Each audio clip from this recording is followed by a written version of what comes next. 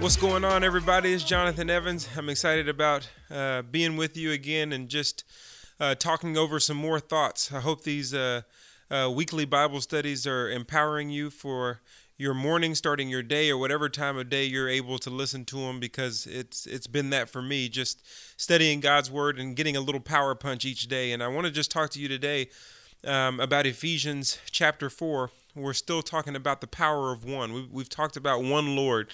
We've talked about one faith, one baptism a little bit. And so now I want to talk about one God and Father, because Paul is on this one thing where he's talking about really you just need to be focused on one Lord, because Lord is the one who rules your life. So there shouldn't be anything else that rules your life other than the Lord. And if we seek ye first his kingdom, then he is able to take care of everything else. But a lot of us are chasing everything else and saying bye-bye to his kingdom. And that's not what we need to do. We need to be focused on one Lord. And because we have one Lord, we need to be focused on having one faith. That the object of our faith is what makes our faith worthy. And so we want to do that. And so we have one Lord, one faith, and then one identity, one baptism, that you have died with Christ and been resurrected to the newness of life, Romans 6 says. But then Paul goes on and he says, you have one God and Father, who is over all, through all, and in all. And so he wants to make mention of God the Father, but he says you have one God and Father. And so he wants to show you both of those things. And that's what I want to talk about just for a second. God, the word God means Elohim. Elohim means power. So when he's talking about God there, he's talking about God from a power sense, which takes you back to Genesis 1.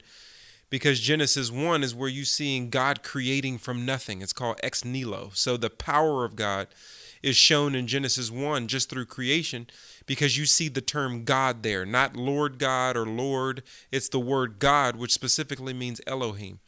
And when God was demonstrating his power, it was at a time, if you look at Genesis 1, verses 1 and 2, it says, the earth was formless and void, and darkness was on the face of the deep. And so the next verse, verse 3 says, let there be light. And so God brought light to darkness. Then you see that the waters and the earth were together, and God separated the waters from the land. And he called the land land and the waters seas. And so he created order and chaos. And then what you see in his creation, skipping over a few things, but you see vegetation. You see that animals are made. You see that man is made. And so what you have there is you have life and lifelessness. And so God uses his power to bring light to darkness, to bring order to chaos, and to bring life to lifelessness. So the reason why Paul wants you to know that there's one God is that there's only one who's powerful enough to bring light to your darkness, to make sin non-existence, to bring righteousness to bear in who you are. There's only one who can do that. There's only one who can bring order to your chaos. And there's only one who can bring life to situations that you thought have fallen asleep, who can bring life to that relationship that you thought is dead, or that marriage that you think is dead. That God has the power to do that because he's Elohim. The problem is that we look to other things as if they have the power to do it. But anything that shows itself as powerful enough to bring light to your darkness, order to your chaos, and life to your lifelessness is really just a false god. It's an idol. It's something that we've placed over God. And anything that you place over God, you realize that it's not God like God. And so Paul says there's only one God. There's only one you look to provide those things. Now, some of us may be wondering, why in the world was the earth formless and void and darkness on the face of the deep? When you see that creation starts, it really is restoring something that has been kind of ungodly, kind of broken, kind of dark. I mean, God is light and darkness is not in him at all, the Bible says. So how is the earth dark? Well, I want to take you back and give you a little biblical lesson on what I feel like happened to kind of give you some theology. there is Lucifer. Everybody knows Lucifer. Lucifer means shining one. It means the angel that kind of was on the showroom floor, so to speak. If you think about a car lot, Lucifer was, he was the man. God created Lucifer, and Lucifer was the shining one. But one day Lucifer had a problem, and he started thinking that he was greater than God. He said, "Mirror, mirror on the wall, who's the fairest of us all?" As my dad would say. And obviously the mirror lied to him and said that it was him. And so basically he got punished based on Ezekiel 28, based on Isaiah 14, based on Luke 10. He was punished and sent to the third planet from the sun, which is Earth. And so his name changed to Satan, and all of the angels that followed that coup that Lucifer built in heavenly places became demons. And they were sentenced to the third planet from the sun, awaiting the lake of fire.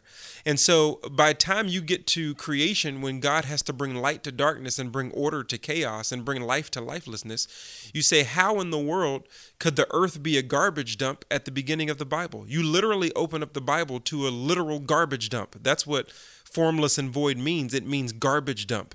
And the reason why you open up the Bible to a garbage dump is simply because garbage lives there. Now Satan has been excommunicated to this place called Earth.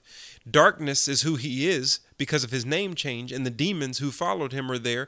And so you have this dark place that's chaotic and that is basically lifeless because of who is there. And so you know Satan's there because in Genesis 3, he shows up in the form of a snake and talks to Eve.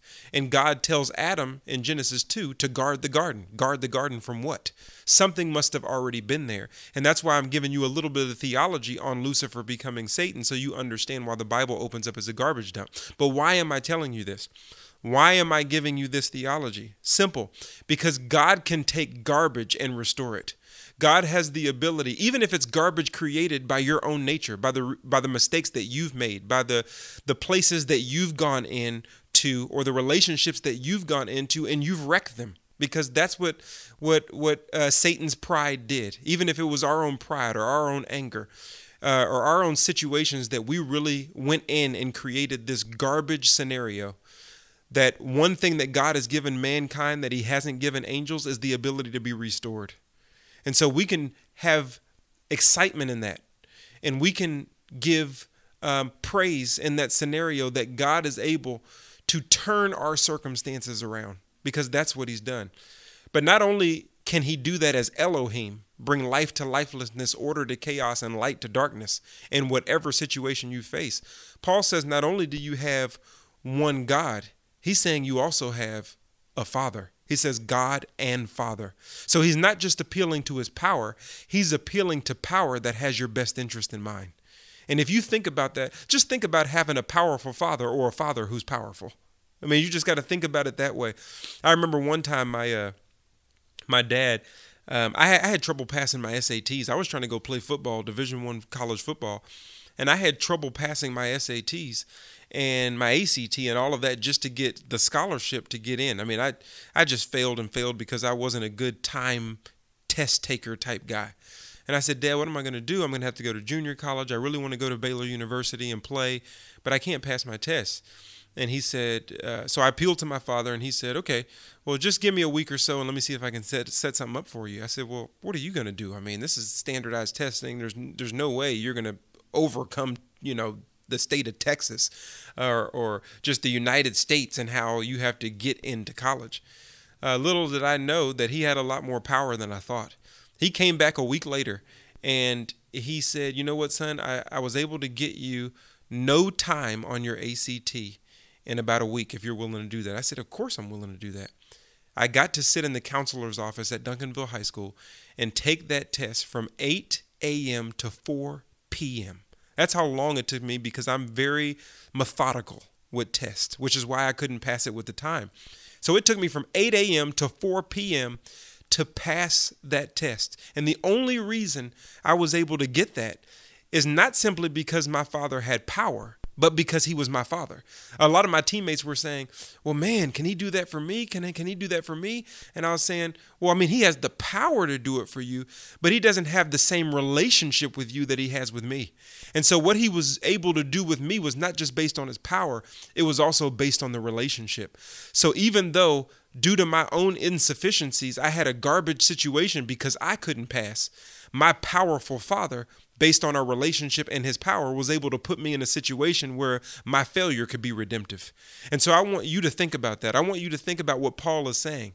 Yes, you have one Lord, one faith, and one identity, but man, you and I, we have a powerful Father who loves us, who gave his son for us, and who has the power to restore us for eternity and redeem us for eternity, but he also has the power to restore us in history. He brings order to chaos. He brings light to darkness, and he brings life to lifelessness, not just as God, but also in your personal experience as Father. I'm Jonathan Evans. Can't wait to talk to you next time. Hopefully that encouraged you for your day. And as always, be steadfast, unmovable, always abound in the work of the Lord, and know that it will not go in vain. Till next time.